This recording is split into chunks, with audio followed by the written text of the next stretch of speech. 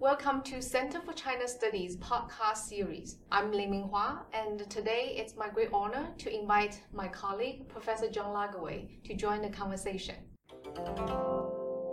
So John, you published a book entitled China is a Religious State. This is very contradictory to the conventional perception about China, because Chinese society was quite secular. What made you make that claim? What should we know about the Chinese society? Because it seems that we have some misunderstanding about it. Well, I think I have to start here from the beginning. And the beginning for me, first I did my undergraduate at the University of Michigan, but it was mainly learning to speak Chinese. And then I went to Harvard in 1968. And at Harvard, what I like to say is I got a good Confucian education. I was at that time interested in Shenqing Zhixue, early Chinese philosophy, and early Chinese literature, and I did my actual PhD with James Robert Hightower, who was a specialist of Tao Yuanming, on a book which dates to the Ho Han, or the latter Han, called Wu Yue Chunqiu. And so I was really in classical studies. At that time, I say it was a very Confucian education. I could say it was a very Jesuit education, because the vision of China was exactly that the Jesuits had propagated in the West, that was taken over by the philosophes, the philosophers, especially Voltaire and so on, who desired ardently to get out from under the Catholic Church, okay? And so when they learned from the Jesuit letters that China was not a religious state, precisely, that Confucianism was not a religion, this was very pleasing to the people writing the encyclopedia in the 18th century that then precedes the French Revolution. So that very strong. So what they saw through the letters of the Jesuits was that China was like Plato's Republic come true, where people of merit who had no church relationship or institution. And of course, this is because the Jesuits, the story, of course, is that Matthew Ricci enters China. I believe it's from Macau, but he first dresses as a Buddhist monk. By the time he gets to Shaoguan, he's understood that the Buddhists are not first class anymore in China, and that the world is ruled by Confucian officials associated with the whole, what's called Daoxue, or Neo-Confucianism of the Song dynasty. So by the time he got to Shaoguan in northern Guangdong, he switched out of his Buddhist frock into a Ru Confucian one. So, and then he goes on, of course, to Beijing. And their idea was to convert China from the top down. This has something to do with French history and European history, but anyway, that was their strategy. And of course, they converted some very high officials, and even Kangxi Emperor was later on interested. But it was crucial for their Chinese counterparts that they could continue to do the sacrifices to the ancestors without causing trouble. In other words, they could remain Confucian while becoming Catholic. That was what it came down to. And so they convinced the Jesuits, basing themselves, in fact, on what is said in the book Xunzi from the 3rd century BC, that for the elite it's just about commemoration, just about remembering the ancestors, okay? And that therefore it had no religious characteristic whatsoever. So this set in cement, even before there was cement, it set in cement the idea that Confucianism was not a religion, Taoism was just a hopeless mess of superstition. They didn't use that term yet, but came down to that. And that Buddhism had been reached glorious heights in the Tang Dynasty, but from then on it had been downhill all the way. And of course it was from outside. So that meant that China was this great, unique exception in world history, that it had never been based on a religion. Well, that's what I learned at Harvard, and that was just fine with my own personal view of the world at the time. But then, for personal reasons, my wife being French, I decided I wanted to move to France. And I was looking around, and I had read all of the works that the French at the time were the only ones who were writing about Chinese religion and thought. Americans were much more focused on institutional history and so on. But there were especially two professors, Max Kaltenmark and Christopher Schipper, who were teaching the history of Taoism as a religion now, not a philosophy, because of course always the distinctions made between Lao Zhuang, the early, and they're the philosophers, and that's a high and glorious thing, but then it went downhill too, and it turned into this superstitious religion. By attending their courses, I discovered very quickly that what I had learned at Harvard was a very, very biased, and I would say totally wrong, understanding of Chinese history. And so I always like to start there. I did this just recently at the beginning of class, and I said to the students, please raise your hand. How many of you think that Confucianism is a religion? No one raises their hand. They all have been taught exactly the same thing. And I insist here that it's not the Jesuits who pulled this one off on everybody. They pulled it off on the West, but the Confucians themselves, by the end of the Ming, which is what we're talking about, they had become us Confucians Wuru, and they were increasingly anti-Buddhist and Taoist. And so this fit their vision of themselves and their place in Chinese kingdom. So I go to Paris and I follow their courses, and I discover that this is simply not the case. First of all, Taoism has an incredibly rich philosophical and ritual tradition, which can be traced back to the Han, but I'm sure we could, if we had the text, we could prove that, in fact, it derives from imperial religion of the Han. All kinds of things have shown this, okay? No use to go into that here. But so that this so-called Mixin, or whatever this so-called, was a very, very rich religion. And so the people who at that time, so in the mid-70s, because I moved to France in 1975, the very few pioneers who were studying Taoism started to call it the Tushin Tuzhangde, higher religion, so the native higher religion of China. So this, of course, is already one complete reversal. Then increasingly Buddhist studies, they're finding out the same thing, that Buddhism, on the contrary, it became very different, of course, from the Sung on, it became a even more popular religion, not a much more, because Buddhism was always very popular among the people. But the most important thing of all is that to say that Confucianism is not a religion is what I now call a form of insanity. Insanity means disconnect from reality, okay? In what sense? Because the Confucianism was from the very beginning, that is, say, from the Han Dynasty, was associated with 5 classics, Wujing. One of them is the Liji, or the Book of Rites. And the Book of Rites is the basis for state religion, all through imperial history. State religion is what? It is the state that recognizes certain local gods, enters them into what we call a sidian, that is to say a register of sacrifices, and then they are now legitimate and everything not in it is illegitimate. And this is something, in fact, that preceded the Han Dynasty. I think, for example, the Shanhai Jing is in fact already one which is pre-Han, but that doesn't matter. The point is that these sacrifices are blood sacrifices. So both Buddhism and Taoism, 2 other higher religions, where I speak of Sanjiao, or 3 teachings, they've gone through what we call the sacrificial revolution, and so they do vegetarian offerings. So they don't kill life, because all religion is about saving life, not so they say, how can you kill life to save it? But Confucianism, because it's got these archaic scriptures which come from the Zhou dynasty, they carry on with blood sacrifices. Not only for the state, so when the Son of Heaven goes to do the ritual on the Tiantan in Beijing, he also has what's called the Sun Lao. He's also a sacrifice of 3 bullock, goat, and a pig. And also the sacrifices to the ancestors. So Confucianism is inseparable from the state religion and from the sacrifice to the ancestors. And we have to use the word sacrifice because they're killing animals and sacrificing their blood and so on. So to say that Confucianism is not a religion is simply false. That's the first step in what I call my conversion, that is to say. And then I started to do field work, because very early on, I started really going to classes in France in 1976, January. 1977, a Taoist priest was the adoptive brother of Christopher Schipper, came to Paris, and he did rituals. And I watched these rituals, I participated in these rituals, and I saw that this is an absolutely extraordinarily rich cosmological ritual tradition.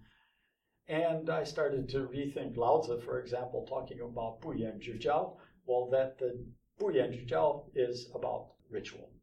So that was the first step. And this actually made me extremely interested in ritual. I should say here I was raised a Calvinist, okay? The Calvinists are the most anti-ritual of the reformers of the 16th century. And so I was brought up to think that ritual is fake. It's purely external. It has nothing to do with heart dispositions and so on and so on. Well, here I could see that this thing was all about ritual. And so I was going to have to rethink what I had been taught, not only at Harvard, but also in my Calvinist childhood. So I'd say that's the first step. But then I start to, because I see these beautiful rituals, I'm attracted to them. And so I start going to Taiwan to study. And these jiao that they do, they last 25 hours over 3 days, sometimes 5 days. They're extraordinary, beautiful music, cosmologically organized dances and so on. It's extremely interesting. And so I was totally hooked. I was totally hooked on doing field work on Taoism, just Taoism. I was not interested at that point in Buddhism and so on. Okay, so let's say we go fast forward now. I started to go to China in 1985. I first started visiting all of the famous Taoist mountains and Buddhist mountains. So that's another dimension altogether of Chinese religion.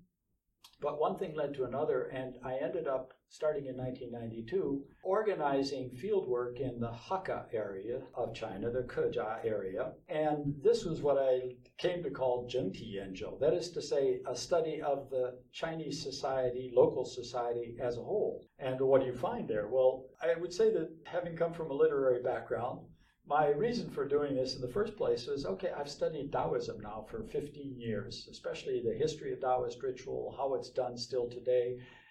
That's a product that is written and produced. Well, in literature, what do you think about? Well, you'd like to know who Shakespeare was and what led him to write this kind of play.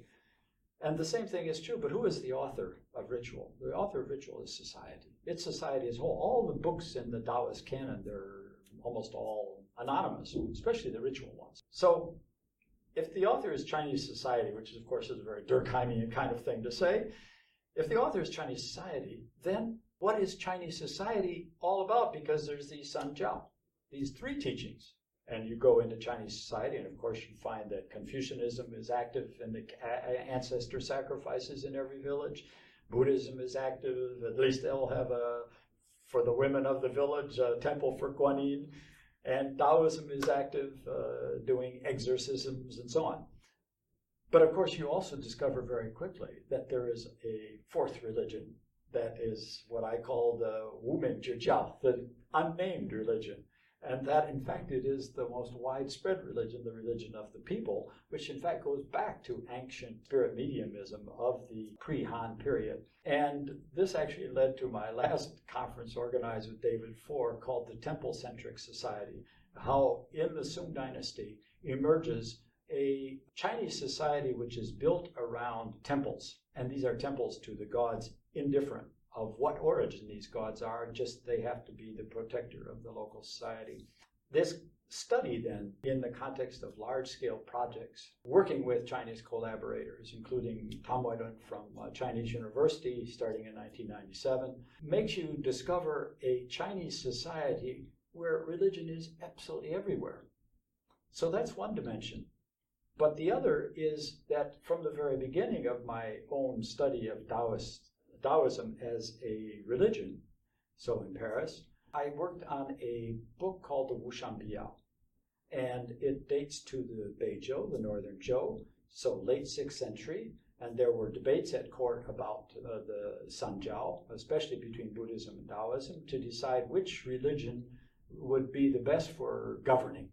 And they decided, or the Zhou Wudi decided to forbid Buddhism, and he made Taoism the state religion. Didn't last for long, probably instituted around 574. He dies in 580, his son overturns it. But the point is that in this Wushan Biao, which was originally an encyclopedia in 100 chapters, there is a whole group of ritual texts, and they are states in a commentary at the very beginning, Yu Zhi, that is to say, written by the emperor. Of course, he didn't write it, but it has his imprimatur on it.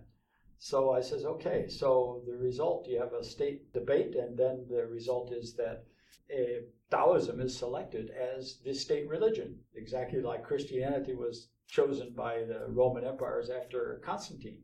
Then you go further in and you discover that every single dynasty had its profound attachment to either Taoism, and it's very interesting because it's all the native dynasties. The Tang dynasty, the Sung dynasty, and the Ming dynasty, they all have a special cult to a Taoist god, a clearly Taoist god. And of course, the other dynasties, especially the Yuan, the Mongols, and then the Manchus, of course, they were Tibetan Buddhists. So, first of all, that the state is absolutely inseparable from the practice of religion and the recognition of an established religion. But we have to go farther than that, because from the very beginning, the emperor, and before him the king, is called the Son of Heaven. That is a religious term. And so what happens when Buddhism comes to China is there's a big debate whether Buddhist monks should bow down, because in India they don't. Because they come from the Brahmin class, and as the priestly class is superior to the kingly class, the Kshatriya, which is the warrior class. And so it comes with this political religious separation, very clear separation of political and religious power, like you could say in the Latin West, with the church and the state. And there's big debates. And in the South, which is generally considered to be the Chinese part of the empire at the time, there's the elite that is defending the position that no, they should not bow down. But what happens in the North, which is supposedly not Chinese, is that a monk bows down before the emperor. And the monks say, "What are you doing?" And he says, "I'm bowing down before the living Buddha."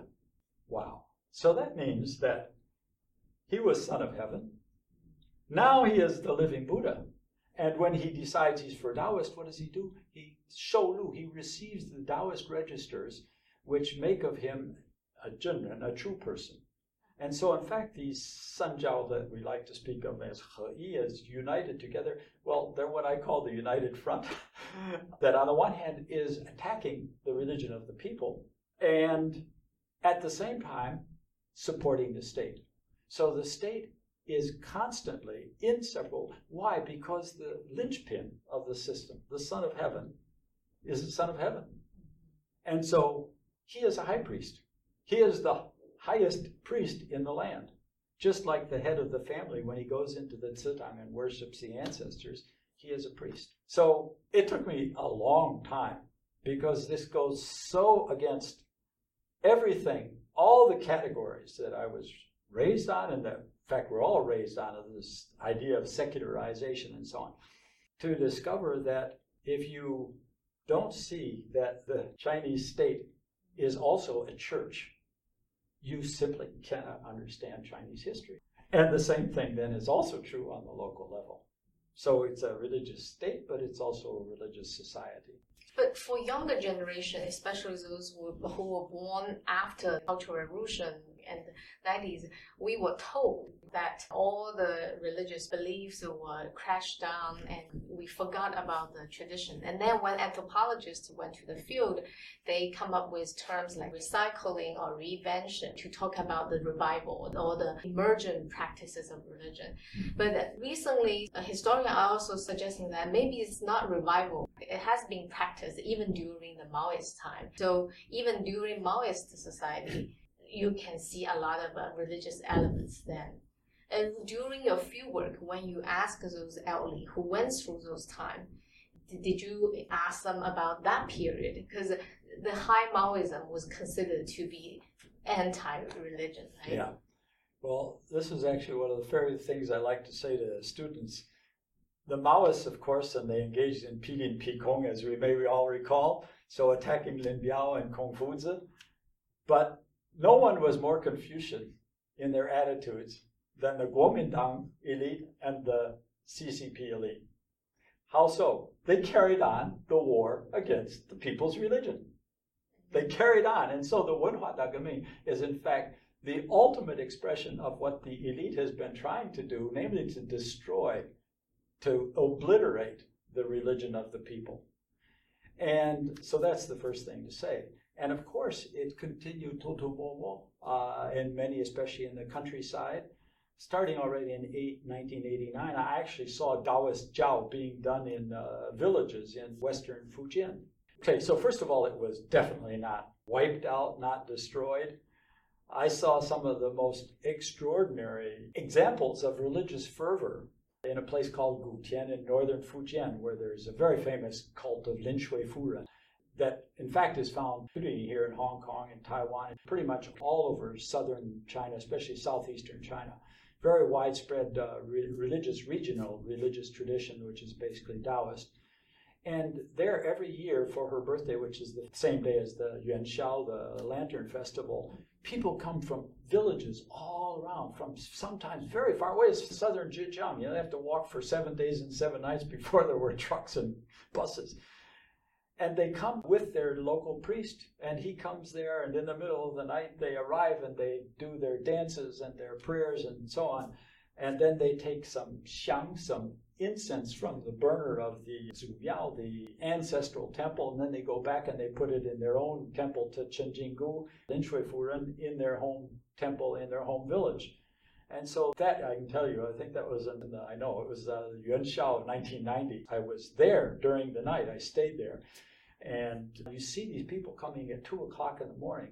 And I can tell you this has a very, very profound impact, because you start to think, well, clearly this means more to the people than anything else, because it's about their life and their survival and the effervescence and the renao and the joy of these people. Later on, I remember seeing also in the early 90s, when the had Santong, and so the Taiwanese would come with their gods with Mazu, I remember being in the airport in Taipei, and there was this whole group of like 100 Taiwanese, each with their Mazu xiang, and they were going to take an airplane to Hong Kong and then head into China to go to Meizhou Dao to do exactly the same thing. It's called Guiniang Jia, take the mother back to her home and get the incense and bring it with them to Taiwan. So the power for binding society together of these religious practices, which are clearly none of the above. I said it's a regional Taoist tradition, but in fact, originally it's not Taoist at all, okay? So all of this evidence finally says, okay, I've not only got to revise my Calvinist idea about ritual, I've got to revise my assumption, my automatic assumption that of course there is always religious power and political power, and of course they are always separated. The fact is that in most places, well, for example, the Roman Empire, they are exactly like in the Chinese Empire. They're always completely combined. Always completely combined. So it was a long process. And I must say that it was like I was staring this in the face as the inevitable conclusion. But it's like there's something in me that resisted it. I didn't want to say that. I couldn't say that. I couldn't even imagine to say it because it seemed to be so contrary to everything that everyone thought. So that's how I came to write that book. So just now reminds us the importance of learning from observation and doing field work. And as an anthropologist, I definitely appreciate doing field work to do research and gain knowledge. But for you, what is doing field work like? And also, because you went to China in the late 80s, what was it like to do field work in China then? And you went from Taiwan to mainland China. Did you see differences? And how did you navigate through the local society where, especially in Hakka areas, people speak quite different dialect? How did you manage that? Yeah. Well, there's a lot of things involved here. But first of all, the first thing to say is obvious and very simple. And that is that in Taiwan, it's wide open. You go and see whatever you want to see. You don't have to ask anybody's permission. You just go and see it. And of course, it's wide open and thousands of people. So what I just talked about in 1990, seeing in Gutian, this was very, very unusual, even in the late 80s and early 90s. I just mentioned I saw 3 Jiao in the year 1989 in western Fujian, but these were in very, very pimpy, remote villages. And it's because I knew that they were going to do them because I had met the Taoist priest. And so at this time, it was very difficult. I can say it was very, very difficult to do field work in China at the time. But starting in 1992, I developed a relationship with the Fujian Shikeyuan, and we started working with Yang Yanjie, who became then my longtime collaborator. And so then I simply had a Fangwen Xuezhe Qianzheng, and actually it was very helpful to do that because, first of all, there's wonderful collaboration with Yang Yanjie and his father-in-law, actually, Zhou Lifang. And when we arrived in a given county, the government had been warned ahead of time by the Waijiaobu, and so they had to take care of us, and they did take care of us. It just so happened, we were extremely fortunate, that at that time there was what they called Kejiarhi. Suddenly everybody was discovering that they all spoke the same languages because before, that is to say in southern Jiangxi, northern Guangdong and so on, they all discovered, we're Hakka. I remember reading a story that said some guy in Hakka here in Hong Kong, when told he was a Hakka, he says, what's that? He didn't. But in any case, how did they find out that they all speak the well, same because they do have accents, right? Different yeah, accents. no, it's not a different accent. It's a different Fangyan. It's a completely different language. Actually, I had started to learn Minnan, and so then I decided, well, again, there's a long story. We've got to skip that. But I decided to start learning Hakka. But at the time, there were no materials for learning Hakka. And finally, I just gave up on the idea because I realized very quickly that the Hakka area was quite large, that the language spoken in Western Fujian, Minxi it's called, which is clearly the origin where the Hakka first formed. Then they go down to Yuebei like Meixian and so on, that the language is in fact not that Gotong, okay? So how did they still what it came down to be Hakka?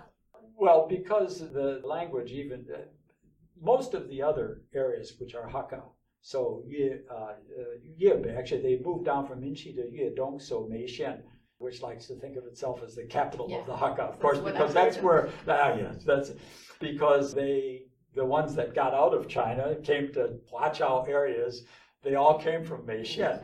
But the Meixian people, they all came from Minxi.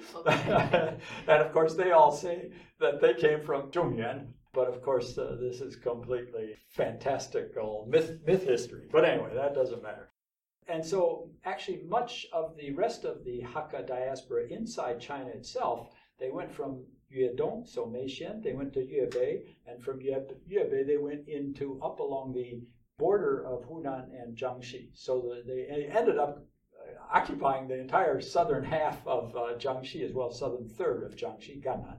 But there's a fairly great degree of commonality to the language. Between Minxi and Yuedong, it's not. But in any case, Yang Yanjie, who's from Zhangzhou, so Minnan speaking, he didn't understand either. So of course we relied on often on kids, because the kids, of course, they could speak Pudongma.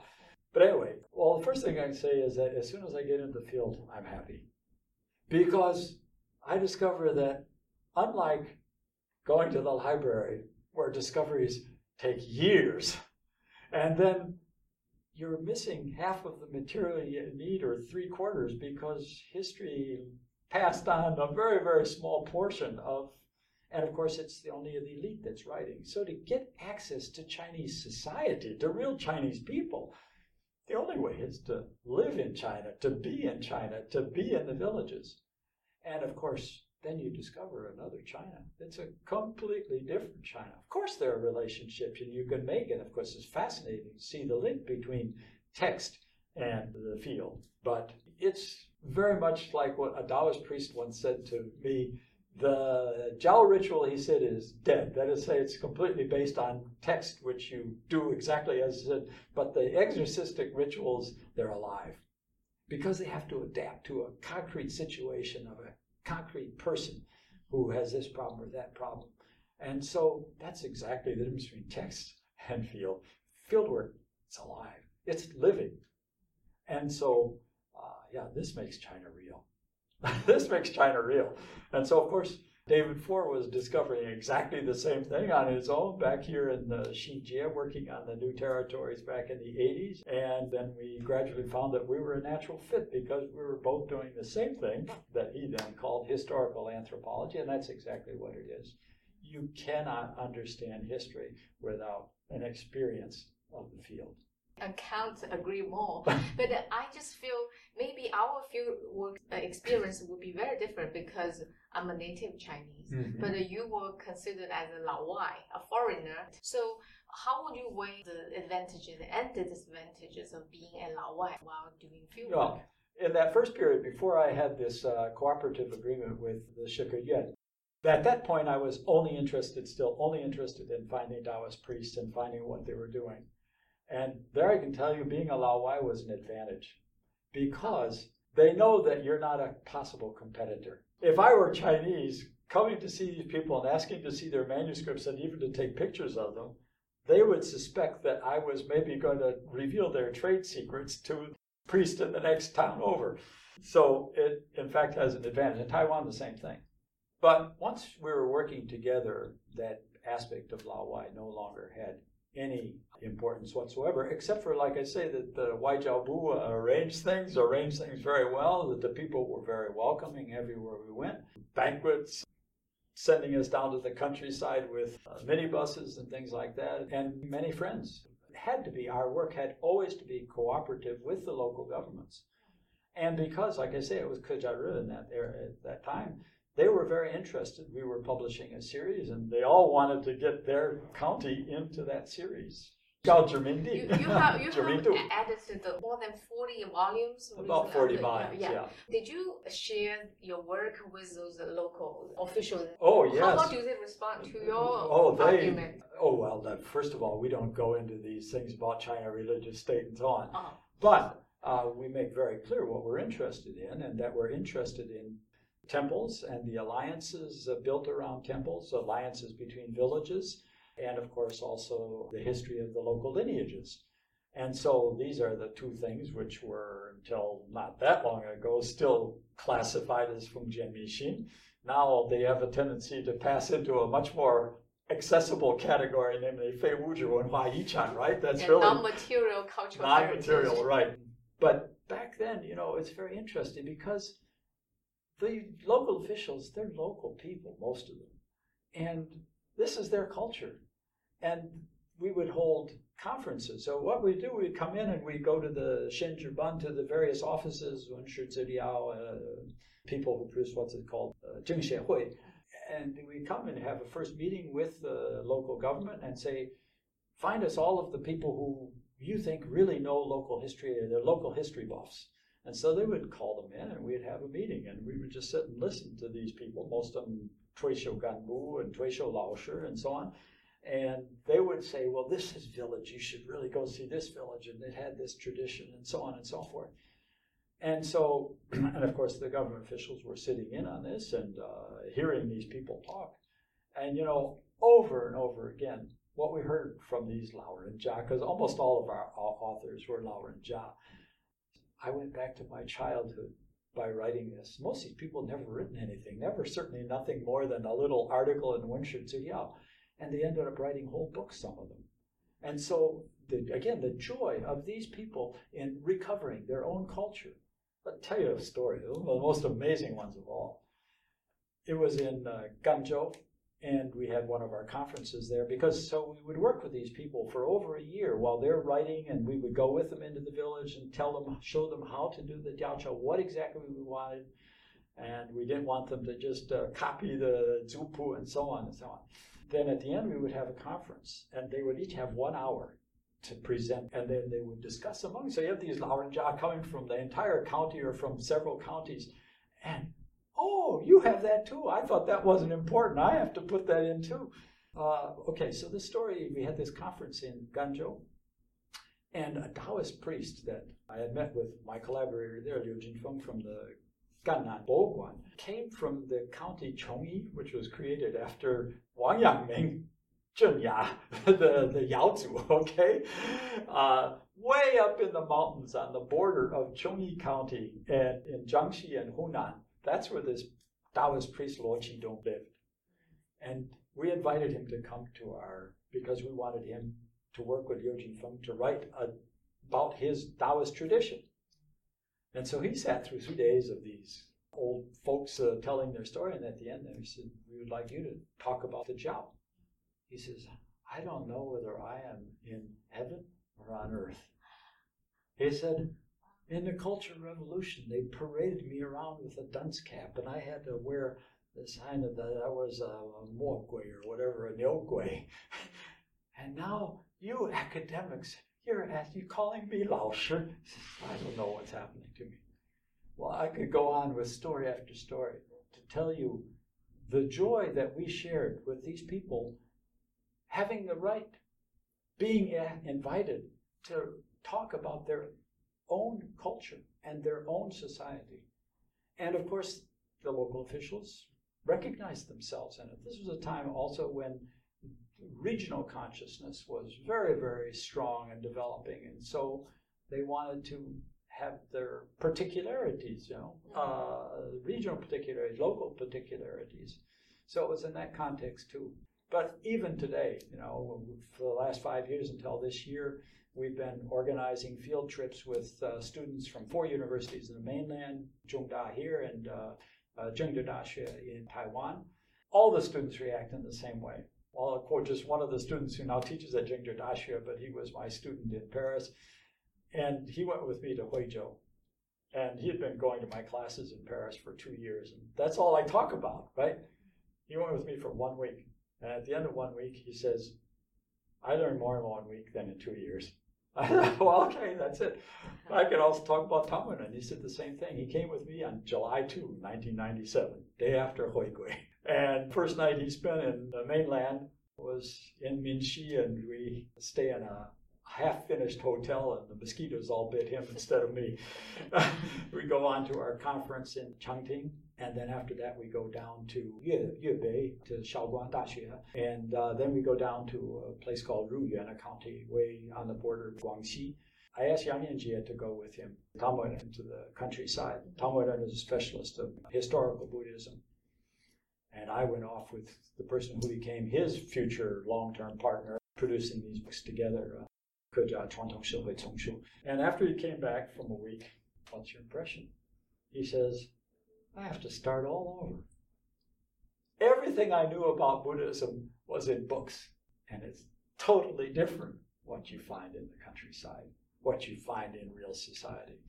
So that's the conversion we all go through when we actually come into contact with Chinese society. You say, wow, this is a really exciting place, an exciting place to be in that contact with real people. Oh, our CCS students, some of them have taken your field trip course in the past summers, and I know some of you are converted, and they are all now pursuing graduate studies. And you have been mentoring so many grad students in our center.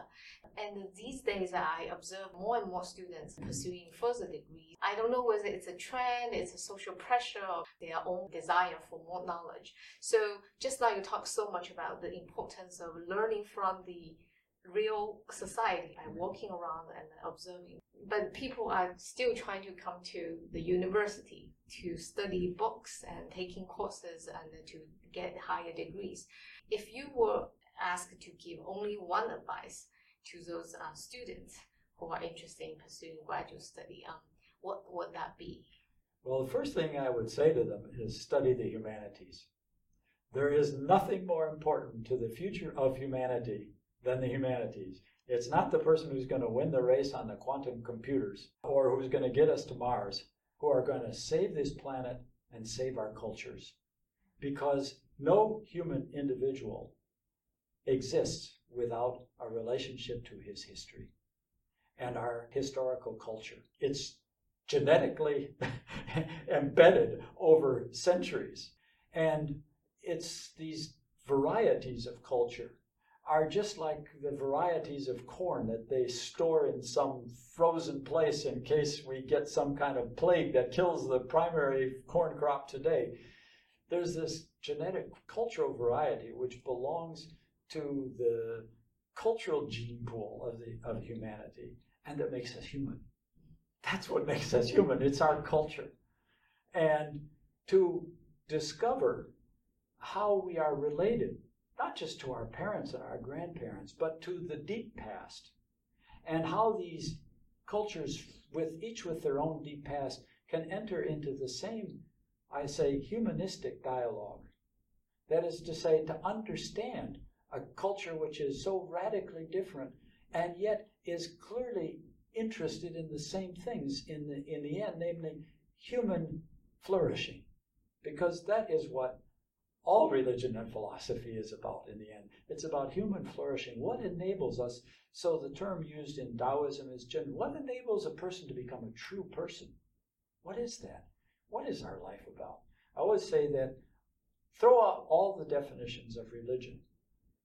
And I define it this way. Religion is the practice of structuring values. There is not a human alive who is not religious.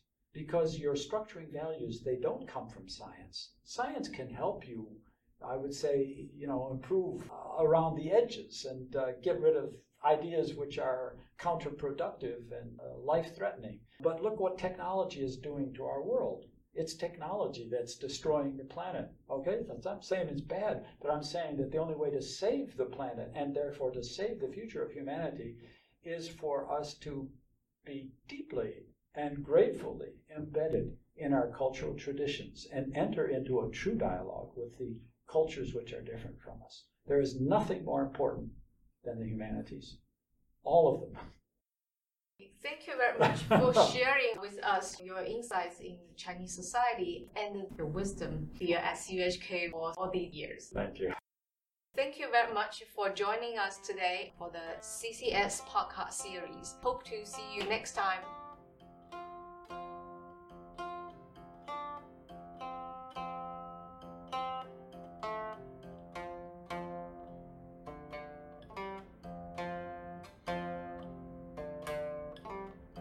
This podcast is brought to you by the Center for China Studies at the Chinese University of Hong Kong. We offer degrees from bachelor's to PhD with a diverse faculty dedicated to studying and understanding China from a multidisciplinary perspective. Special thanks to Yan Yiqiao for the music. Please check out our website at ccs.cuhk.edu.hk or find us on social media.